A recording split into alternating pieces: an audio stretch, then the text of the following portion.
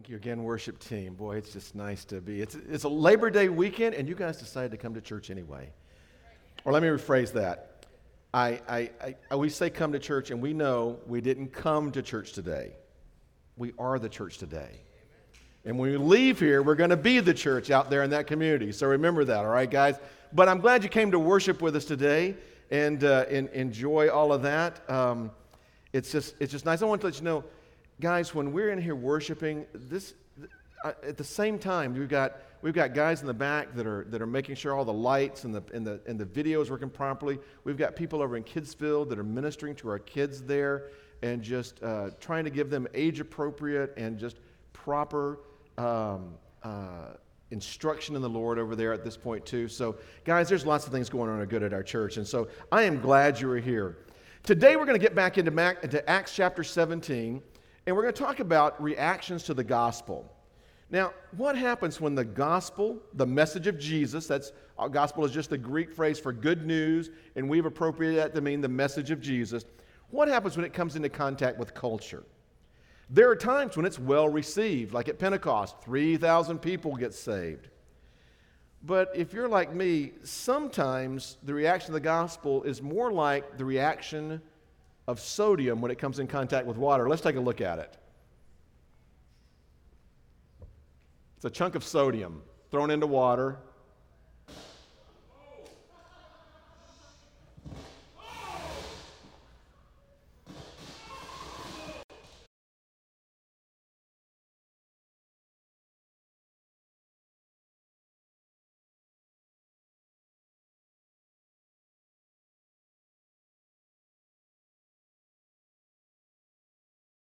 Nowadays, it does. But it's always been that way. So as we look into Acts chapter 17, we're going to find out what happened with these guys. So if you remember previously in the Acts of the Apostles, Paul and Silas had been in Philippi, and they always want to do that like it's something on, like it's a Netflix series. Previously on Acts of the Apostles, Paul and Silas have been in prison in Philippi. God rescues them out. They form a church there in Philippi, but the leaders of the community very nicely but urgently ask them to get out of town. So they do. And so we pick up in chapter 17 of them traveling to the next city. So here we are starting in verse 1 of Acts chapter 17. As they passed through Amphipolis and Apollonia, they came to Thessalonica, where there was a Jewish synagogue. As usual, Paul went into the synagogue and on 3 Sabbath days reasoned with them from the Scriptures, explaining and proving that it was necessary for the Messiah to suffer and to rise from the dead. And it has this quote from him: "This Jesus I am proclaiming to you is the Messiah." Now, some of them were persuaded and joined Paul and Silas, including a large number of God-fearing Greeks, as well as a number of leading women. Now, some of your translations may say not a small number. That was an idiom back then. It just means, if you want to put it in vernacular today, a bunch of the God-fearing Greeks and a whole lot of leading women. So that's what it basically means there. Continuing in verse 5.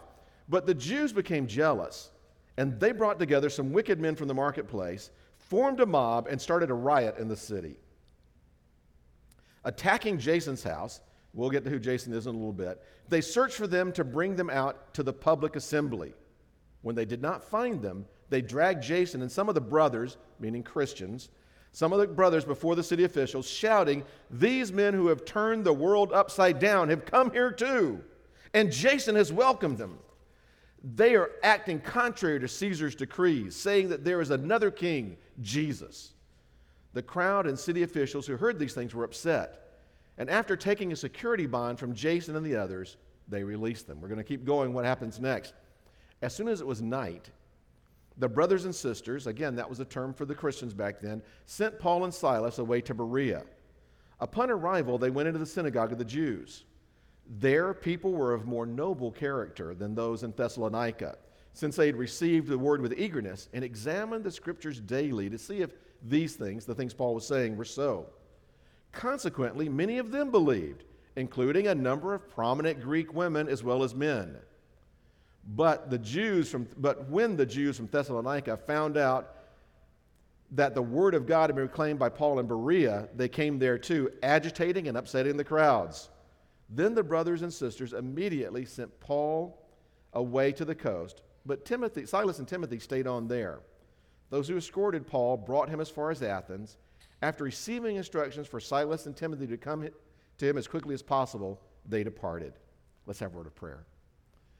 Father, we thank you again for your word and how you've used it for centuries now to help us see a clear picture of Jesus and of what you're doing in your interactions with people who choose to follow you. Thank you, Father, for this story of Paul and Silas. Thank you for Luke who recorded it.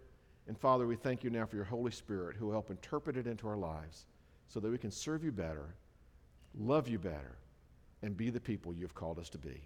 In Jesus' name we pray. All right, today we're going to look at 3 reactions that people had to the gospel. The first one I see in here is what I'm going to call the faithful response. Okay, the faithful response. So Paul, Silas, and Timothy left Philippi and traveled to Thessalonica. Now, that's just in one verse right there, and it sounds like it's just a simple Sunday drive, right? But what you don't realize is the trip from Philippi to Thessalonica was about 100 miles. Now, 100 miles is not so bad today. Yesterday, I drove over to Oakland to go to Oakland Abe's game with friends from my previous church that I worked with in Fremont, which means you can, guys, invite me back to fun stuff after I'm gone, okay? So, all right, when things are going on. Just not a day game with the Grizzlies in the middle of August, but some other thing other than that, all right? So if you're having a day at the park or something like that, I'm happy to come back.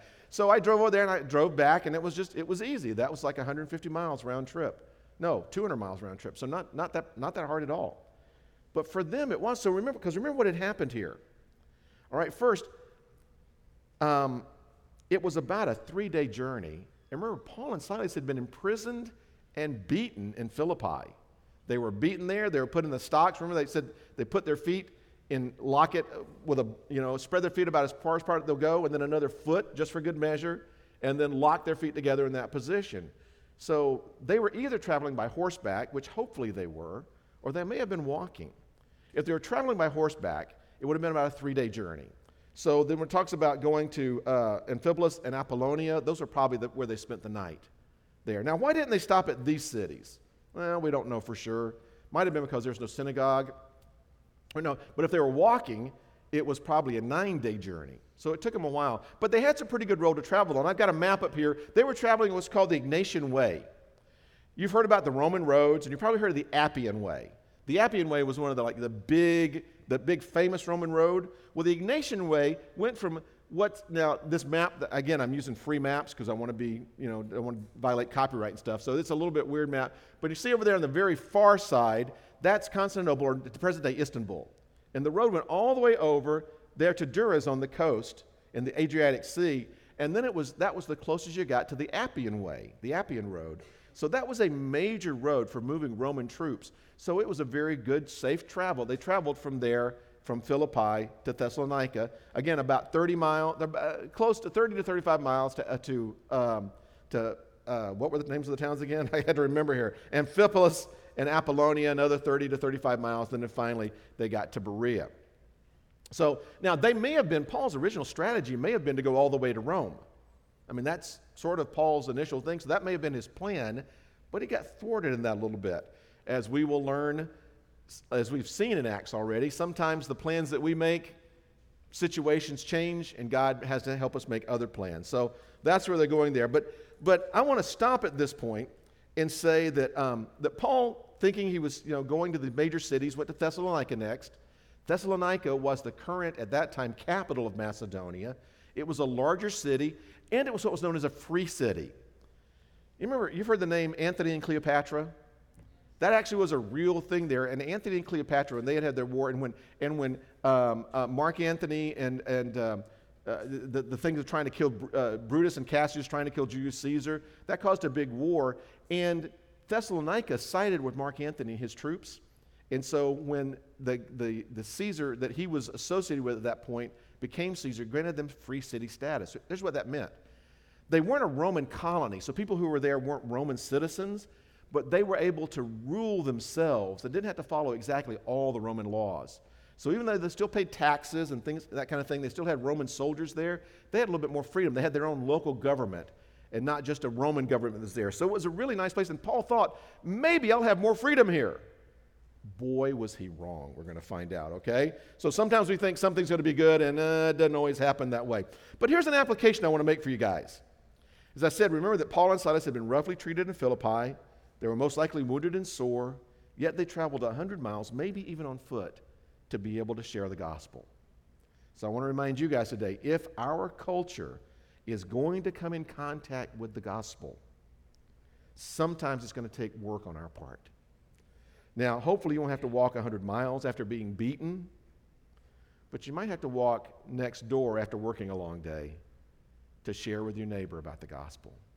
It might mean that you come in and you're planning I just want to sit down and watch Jeopardy or whatever it is that your big deal is, okay? I'm thinking about my mom at this point. That's her thing, watch Jeopardy and Wheel of Fortune.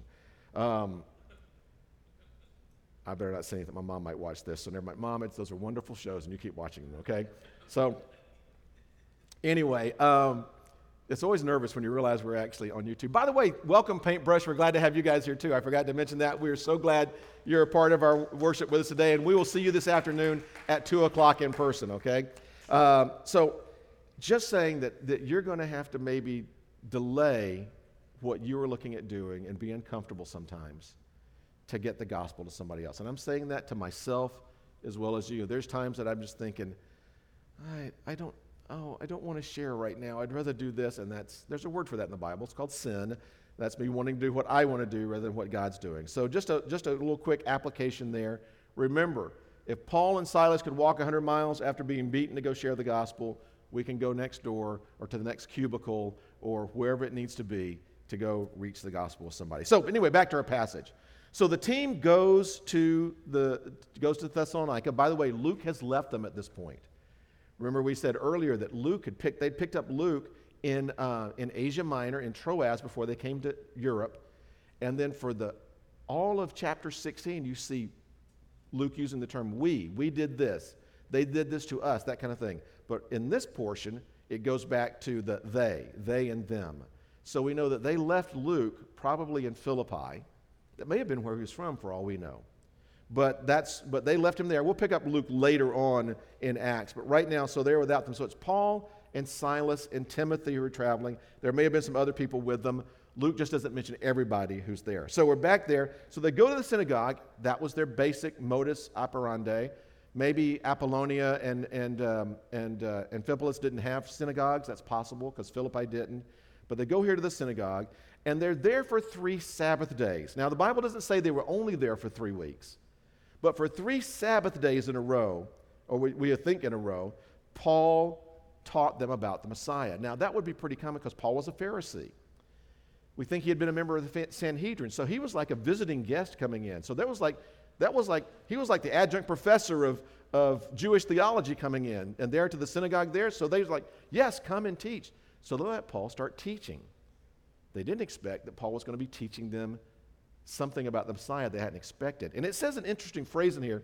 He was reasoning with them and explaining to them why the Messiah must suffer. Now, from us as Christians, we already get that. We know we at Christmas time we talked about the suffering servant. He was wounded for our transgressions. The suffering servant, he was wounded for our transgressions. We talked about the last 2 Sundays here reminding us that Jesus took the penalty for our sins on the cross. We get that.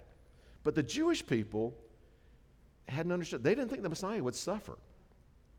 In fact, there was a certain a brand of Judaism that believed maybe there were going to be 2 Messiahs. There was going to be one Messiah who would come and suffer, and that would prepare the way for the next Messiah who would be the king, like King David. And so Paul may have been starting to correct their theology, going like, guys, you're looking for the right thing, but it's like a magic trick. You're looking at over here, and you're not seeing what really happened over here.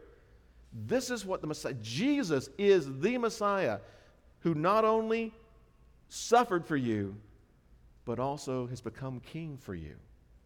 In fact, that's one of the things I talked about. They're proclaiming a new king. What's going on here? So Paul reasoned with these guys, trying to explain them. Now, we do know that Paul stayed in the city for a little bit longer than that. In Philippians chapter 4, Paul writes to the Philippians and says, I want to thank you for taking care of me, for even when I was in Thessalonica, you sent a gift more than once to take care of my needs. So Paul was at least there long enough for 2 different times, gifts from Philippi to come from the Philippian church to support him there in Thessalonica. And it says also he had to work in Thessalonica. So he worked probably as a tent maker during that time. So just 3 weeks in the synagogue, that was probably all they could tolerate. By that time, some of the Jewish people believed, but it says some of the God-fearers believed. And that's sort of an interesting term we've talked about before. God-fearers was the term for people that followed the Jewish religion but didn't want to become fully Jewish. Maybe the men didn't want to get circumcised, or maybe they didn't want to they didn't want to identify as Jewish, but they really liked that kind of stuff. And churches have that all the time. I've run into people that, I attend this church because I love what they talk about and stuff, but I'm not ready to accept Jesus. So that's where they were. I love all the stuff they're teaching me about God, and I believe it, but I'm not ready to fully commit to Judaism. So that's what the God-fearers were. So as they're going on and talking about this, it says a lot of women believed also. Apparently, from what we know from other writings of this time, Macedonian women experienced a little more freedom than they did in other areas. It mentions several times. And Luke mentions many times the importance of women who supported things that Jesus was doing and women who followed.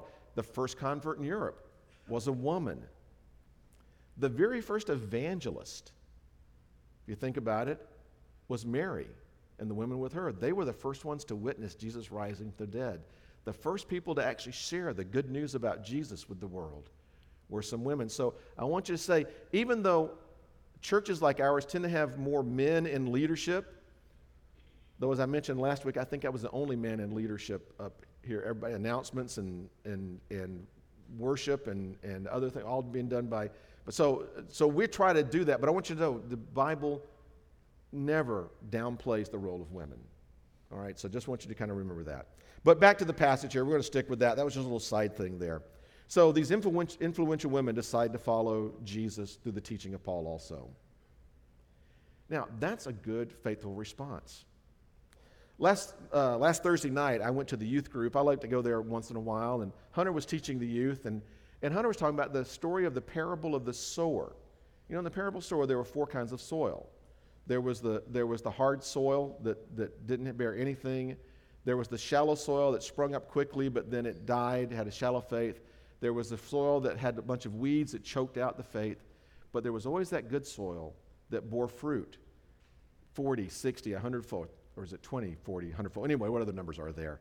Okay, that produced a lot of results. And that's another application for us. Even though we don't see it, anytime we share the gospel with somebody, it has an effect. And there are people, and I've seen so many times where somebody's sharing the gospel with one person, but there's somebody else over here, that person may not accept. I'm not picking on you, Hannah. You just have to be right there in the right spot at the time, okay? I don't know. She's not hard-hearted against Jesus, anything. All right, good, okay. We can talk later, all right? But they may be talking about that, and then somebody over here, Anthony, that might not have a clue who Jesus was, hears it from the first time, and they respond. And I've seen it many times. Somebody they're working with, but when that person walks away, this person says, tell me more of what's going on. Had that happen to me in a park in Bronx, New York. Back. I'll share that maybe sometime in another sermon. But I've just seen that happen many, many times before. God's word has power. And the story of Jesus is going to affect some hearts. There's good soil out there ready to hear the message of Jesus and respond to it. And that's what happened here with these people in Berea. So anytime you share with someone about what Jesus has done, there's the possibility that they or someone else will put their trust in Jesus. And you've got to remember that every time. Even if you feel like you got the reaction like the sodium in the water, somebody somewhere might be listening. People respond every day. There are around the world hundreds and hundreds of hearts that turn to Jesus every day. And that next one might be on your cul-de-sac or at your club that you go to or at the park where you go walk your dog or wherever it might be. Just keep that in mind. There are going to be some people that are going to respond to Jesus. But not every response is going to be a faithful response. You're all going to find some hateful responses. And guys, I hate to tell you, it's out there. It will be. So you're going to see some hateful responses. Here's what happened. It says the Jews became jealous. Now that word jealous is the word zelotas, which we get the word zealous, but also the word jealous comes from. And so it could have been Jews that were just jealous for Judaism and were offended because they didn't believe that Jesus was the Messiah. But in the context, it's more likely that they were jealous. And what they were jealous of, the best we can tell, is that Paul was leading some of their people away from the synagogue to following Jesus. especially since it was God-fearing men and some influential women. So it might have been a situation where these people that are not Jewish but have been coming there to the synagogue, their presence there was giving a little bit of credibility to the synagogue. And they were glad that those people were here. And, we do that all the time. Okay, you guys know I'm a little bit of a nerd, okay? I like Star Trek. It's not the newest one, okay? I'm sorry. The new movie is just horrible, all right, I think. But so I've been actually watching just for fun, like when I'm paying bills or something, watching some of the old Star Trek stuff and just looking at that kind of stuff. And there was does anybody else Star Trek, anybody at all? A few of you? Do you remember Yeoman Janice? Yeoman, all right? Okay, did you know that she used to be a member at North Point? She used to be a member at North Point. She passed away about 10 years ago. Lived up in Oakhurst, but she'd come down and she would go to North Point. And I had friends at North Point, and I always thought that was kind of cool. Like, oh, wow, that was cool. Unless you're a nerd, you didn't know anybody about it or whatever. I don't know if that's where she became a Christian or not, but that's it. So we like to tell stories like that of who went to that church or whatever like that. And so the Jewish leaders of the synagogue may have felt the same way. And when these God-fearing people that were coming and giving credibility to the synagogue started following Jesus instead, well, they got ticked about it. And guys, happens in churches all the time. I've seen it over and over again. When the hot new church comes around in town, and what happens? Everybody who is a little bit disgruntled with their church flocks to that church. In fact, you guys know the church I was most recently a member of before coming to this church was Clovis Hills, because it's 2 blocks from my house, all right? And I know the pastor there and stuff. But I remember when Clovis Hills started. And when it started, it was known as the Disgruntled Baptist Club, because everybody who was upset at their church, and we were all like, oh my gosh, that's what they did. They took everybody that was just mad at their church and came there and stuff. I don't know that was true or not, okay? So I'm admitting a fault there. And I know that Sean, the pastor there, will never watch this video, but if you're part of Clovis Hills, you heard it. I'm not talking badly about you, okay? But I really am nervous today about the video for some reason. I don't know why. But so James, clean it up before you send it out, okay? Make me look better, all right? But that happens a lot of times. So you'll see it when a new church starts, when Cornerstone got big, or when the Well got big, or whoever it might be. The people got suspicious of it. And that's just a natural thing. That's what happened here in Berea. So the Bible tells us that's been with people as long as there have been people getting jealous like that. So they wind up forming this mob. And it says they went out to the marketplace and they got some worthless men, okay? Basically, some local thugs and troublemakers.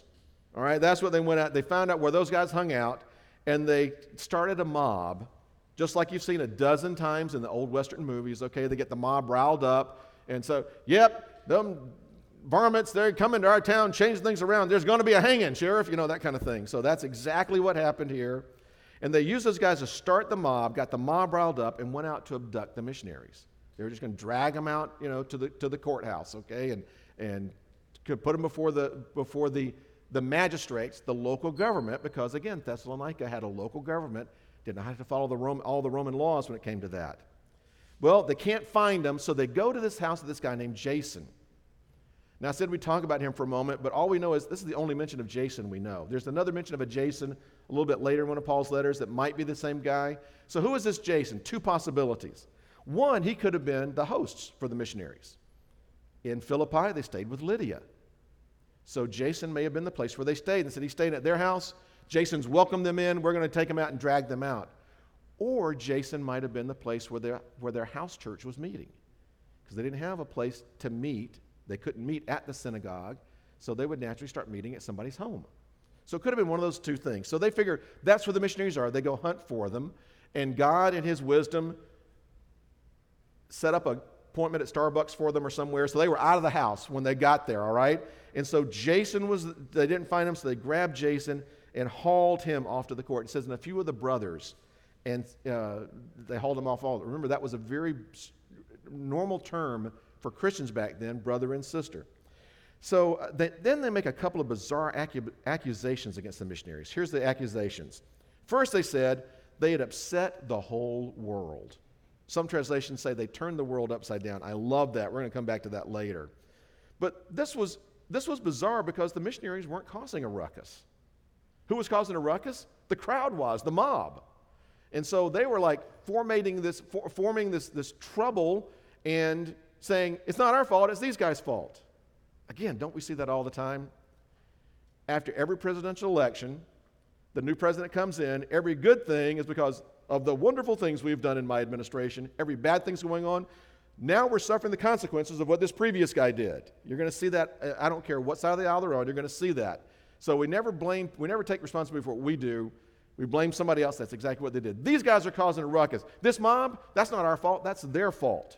So just a bizarre thing. The second accusation they made was these people were teaching that there was another king, Caesar. Another king instead of Caesar. Now here's what's funny. If they had been listening to the stories of the Messiah, they would have known the missionaries were not advocating the overthrow of Caesar. Nowhere in the Bible do we see them ever saying that. Paul especially wrote many times in his word to obey the government and to pray for the governments, and that governments were established by God. But they also knew that they could twist that to say they were teaching another king. We're going to twist what they were saying there and not talk about the kind of king they were talking about, but the kind of king that's going to scare these guys, because they said, you know what, if Caesar hears that you're preaching another king here, they'll come here and you'll no longer be a free city. You'll wind up having a Roman governor put in here, and you'll have to follow what he says, not what you say. Now, there may have been one other thing going on at this time, and this is, we do see this in the Bible, but we don't know that happened here. But we'll tell you, right around this time, the current Roman emperor, whose name was Claudius, had evicted all the Jews from Rome. He just told all of them, you've got to leave Rome. You cannot stay here anymore. And we actually see that in the gospel. I'm getting ahead of myself here a little bit, but in the next chapter, Paul mentions meeting two Jewish people, Priscilla and Aquila, and he met them in Corinth. And it says the reason they were in Corinth, they had just come from Rome because Emperor Claudius had kicked out all the Jews. And actually, the Roman historian Suetonius actually records that was actually recorded in extra biblical stuff, that there was a time that Emperor Claudius kicked out all the Jews. And the reason he says is because there were riots they were causing because of somebody named Chrestus. And here's the funny thing, we don't know who Chrestus was. Some people think that was just a misspelling of Christus, and that some of the Jewish people who had become Christians at Pentecost went back to Rome, and they had started we know there were some Christians in Rome because Priscilla and Aquila were there. So there's a possibility that there was already fights in Rome about following Jesus as Christus. But it's also just as possible that there was a Jewish leader named Chrestus that we don't know anything else about that was causing Jewish problems there. At this time, the Roman government did not see any difference between Judaism and Christianity. They were considered the same. So for whatever reason, there was already this stuff about, we're not sure if we can trust the Jews. So they had the Jews kicked out of Rome, and so if the Jewish people were causing problems in Thessalonica, then the magistrates might have to come up and do something about it. So they were saying, no, it wasn't us. It was these guys, these missionaries. They were the ones doing it. They are causing problems. And they twisted what the Christians were saying. Now, here's the interesting thing. Ever since the first century, Christians have been accused of crazy things by twisting our teaching. For example, I mentioned that the early church, and it says here, they were talking about brothers and sisters. Okay? And in fact, years ago, I was raised in a church where the pastor was never called Pastor Darrell, or it was Brother Darrell. I was raised at that, all right? That it was brother so-and-so, and we don't see that very much anymore, but that used to be really common. And so one of the accusations brought against the early Christians was incest, because they're marrying brothers and sisters. They're all related, and they're getting married, and that's just crazy. And they actually got some criticism for it. Another one they got accused of is cannibalism. Any ideas why Christians might be accused of cannibalism? Because of communion. Because we're taking the body and blood of Jesus. Now, if you had communion with us a couple of weeks ago, you know that we don't actually believe that was the body of Jesus and the blood of Jesus. It's symbolic. When we take the grape juice, it reminds us that Jesus' blood was spilt for us on the cross. And we take that bread, it reminds us of his body. It's something Jesus told us to do, but it reminds us. It's symbolic. But they were accused of cannibalism because of that. So it happens all the time that Christians get accused of things like that. In fact, just this week, I was Okay, guys, I need to get off the internet completely, all right? But I ran across a video of Neil deGrasse Tyson. You guys know, okay? And Neil deGrasse Tyson was saying he did not think religious people should be allowed in laboratories or classrooms if they believe that God designed the universe. And he was explaining all the reasons why the design of the universe is stupid. It's not intelligent design. And Christians who believe that, he said, I don't want them in the laboratory or the classroom. And he was twisting a lot of the teaching that we talk about. Twisting tone. I saw another video by Samantha Bee that claimed that Christians are against abortion for political reasons only, and got all these Christians that said, no, there's nothing in the Bible that really talks about abortion. And the word abortion is not, it's true, it's not mentioned in the Bible, but twisting our teaching to try to get other things. So it happens all the time. So we're going to come back to these accusations later. Well, I got to hurry here, all right? I do not want to go overtime today. All right, so back to the story.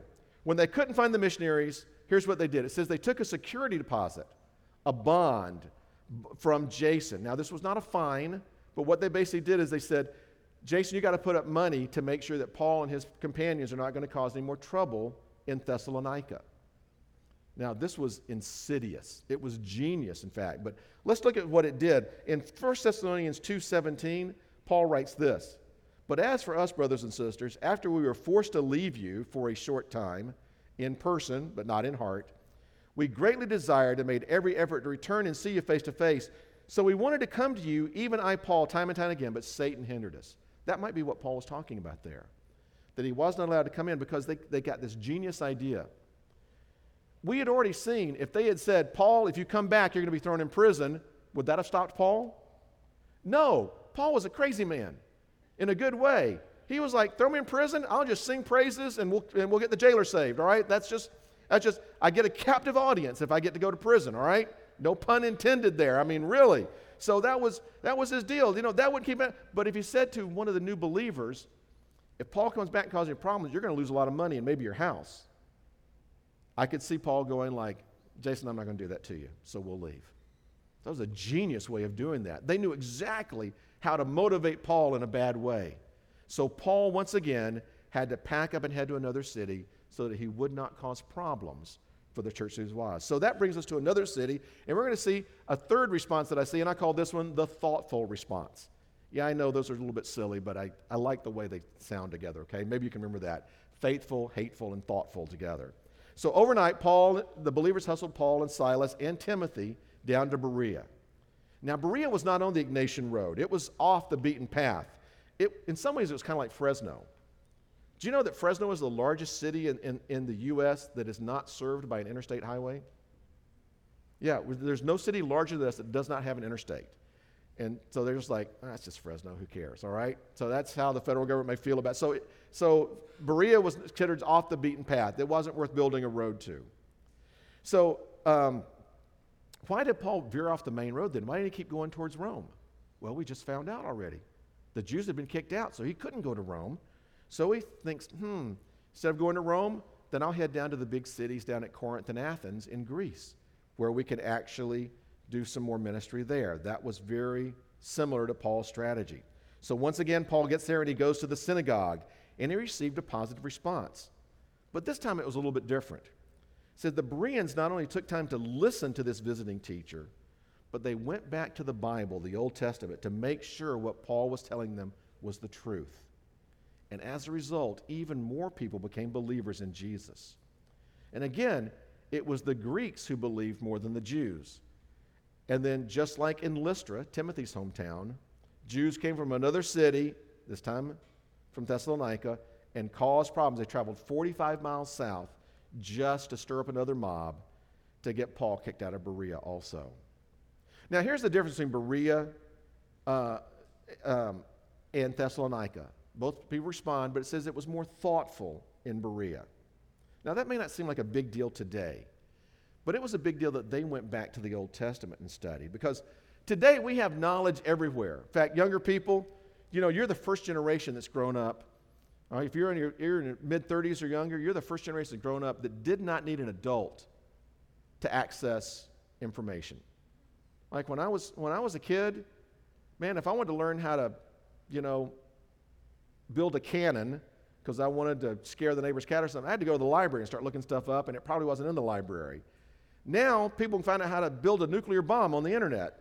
stuff. It's just crazy, the information you get. In fact, you're never going to know the joy of waiting to learn something, okay? Of discovering something on your own, because now you go like, I started to say, okay, Google or Siri, but then all your phones are going to go off if I say it too loud, all right? So I don't want to do that.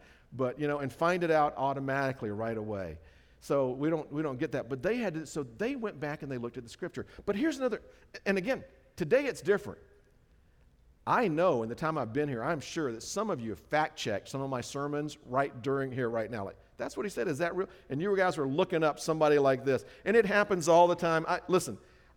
I haven't gotten a lot of this, but I've gotten it before, and I know the pastors have, that they'd get an email later that says, well, Pastor, about your sermon, John MacArthur says this. Or they're cornered after the worship service with a hearty, John Piper says you're wrong.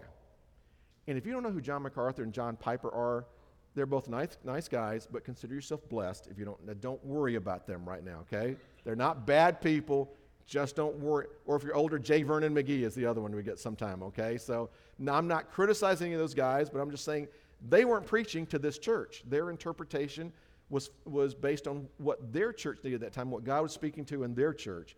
And there can be different points and different things out of the Bible there. So anyway, but here's the difference with the Bereans. They didn't have the internet. They had to go back to the synagogue. They didn't have Bibles at home. The scrolls were all at the synagogue. So they weren't doing this by themselves. They were studying God's Word in the Old Testament together. And that's really important. I really want to encourage you guys to study your Bibles at home, to have your devotional time at home. I want to encourage you to do that. I think that's something important to do every day. But it's not the only way to do it. To study together is a part of that, and that brings us to another application, a side thing, but I'm going to say it because I think it's important. Studying the Bible on your own is good, but doing it together is even better. So I want to encourage all of you, and I mean all of you, to really think hard about being a part of our men's and women's studies that are coming up in September. Now, I'm not preaching the sermon so I could tell you about this, okay? It fits the sermon, so I want to say this is important here with this, okay? And so I know it's a big deal. We're doing it on Wednesday nights. It'll go from 7 to 8:30. The women have told me it might go longer, but you can leave at 8:30 and nobody's going to get mad at you, okay? But so the women will meet in here. The men will meet over in Kidsville, which may or may not be appropriate. I don't know. And then we'll split into some smaller groups afterwards, but we've got some great studies going on. But the main thing is it's going to do two things. It's going to increase your knowledge about Romans 8 for the men and Psalms for the women. Again, that's sort of, the men are doing one chapter, and the women are doing 150 chapters. I don't know, what is that? There's more chapters in Psalm than there are verses in Romans 8. So guys, we got to step it up. We got to dig deep in Romans 8, all right? But it's also going to help us build relationships here and help us learn from each other together. So I want to encourage all of you to be a part of it, okay?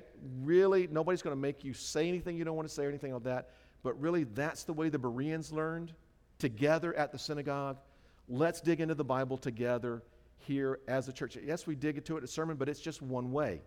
You're not getting to talk back to me. So this is a different kind of Bible study. I want to encourage you to be that. There's a sign-up sheet back in guest services. It's been in the newsletter last week. It'll be in the newsletter next week. Just a QR code. You just scan it with your phone. It takes you right to the thing to get there. And Hunter will tell us more about that in the announcements, right? You'll remind us of that? Okay, cool. So back to the scripture now, okay? We're almost done, guys. I'm a little bit over time. I'm a minute and a half over time. Sorry. All right, so let's get back to the scripture. So Paul packs up in a hurry and heads to a new town. But in each of the towns he left, he also left believers and a new church. And though we do not have a letter to the Bereans in the Bible, we do have a letter to Thessalonica and to Philippi. And we know he left churches there. And next he goes to Athens and then to Corinth. And we know he wrote 2 letters to Corinth. So we know that God's word established churches there at that point. So we're going to look next week at him coming to Athens. But right now let's return, I said, just for a moment, to the accusations leveled against the missionaries in Thessalonica. Remember, they made 2 claims. First, that they upset the whole world. Second, that they were saying there's another king. Now here's the really funny thing about it. They were accusing the disciples, the missionaries, of upsetting the world. And they hadn't at that point. But they were planning to. And they did. upsetting in a way they didn't even think would happen. Christianity has changed the face of this planet. In some ways, people can say like, oh, the Christians had the Crusades, they did this and stuff.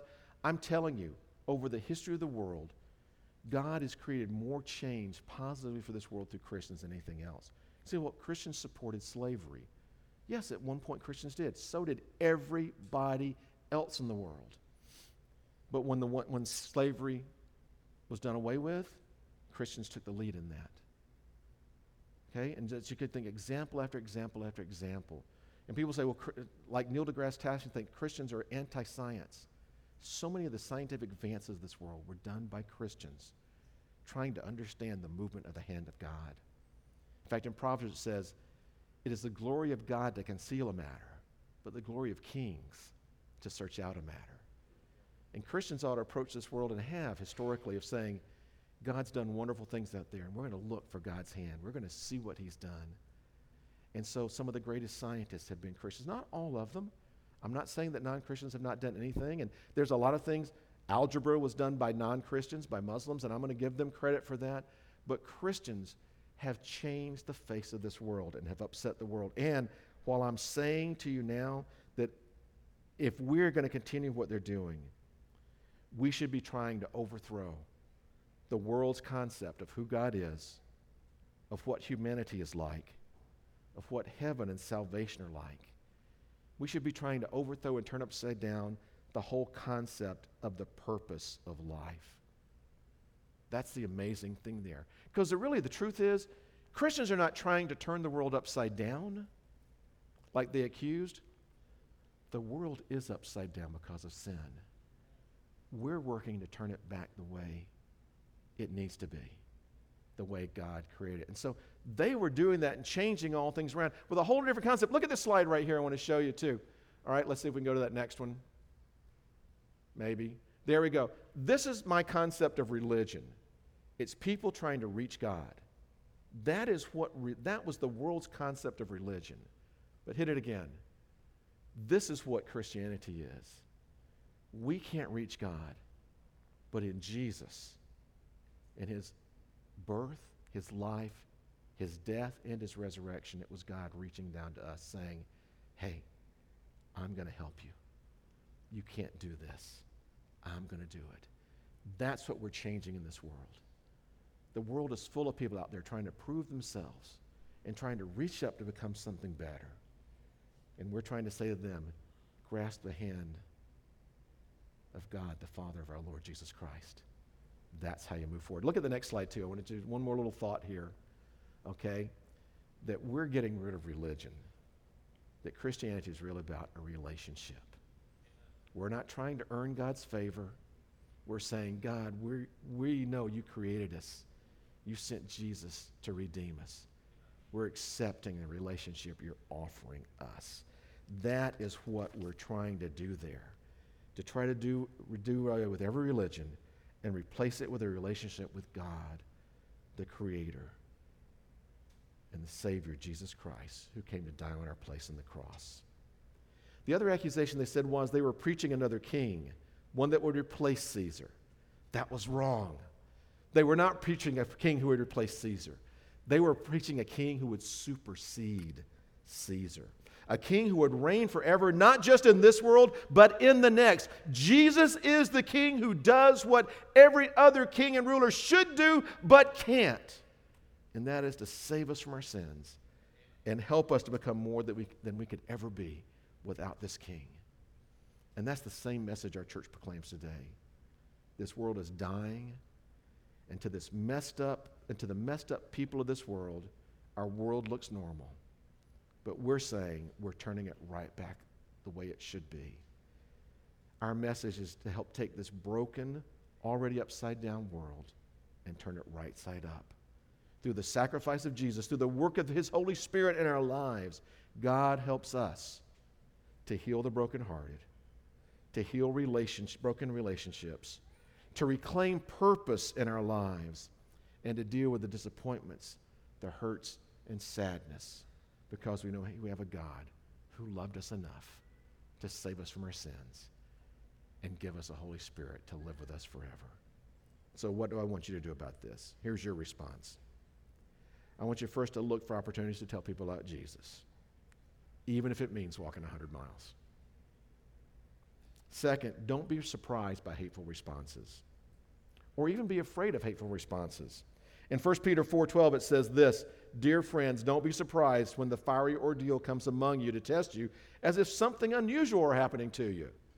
Here's the deal. We say that, we say we get a better life with Jesus, but it's not an easy life. Jesus says, you follow me, you're going to get some fiery ordeal. You're going to get some criticism. You're going to get some people in your face. You're going to get some people who don't like you. Don't be surprised at that. That's just normal when you're following me. But you follow me, and we'll turn the world back the way it was meant to be. Third, I want to encourage you to spend time together in the Bible, not just alone. If you can't be a part of these Bible studies, then catch us the next round. But I want to encourage you to start at this time to create a new habit. And then finally, it's not on the slide here, but finally I want to say to you, as I say always, if you have not accepted Jesus, his sacrifice, if you've not said to him, Lord, I know my sins put you on the cross, and I want to really make you Lord of my life, to save me from our sins. If you have not done that, then I want you to talk to Hunter or me or Red or Anthony or Terry or any of our leaders here. Talk to us later. We want to share with you how you can make that happen and how Jesus can be your Lord and Savior and how your world can begin to turn right side up. Let's pray.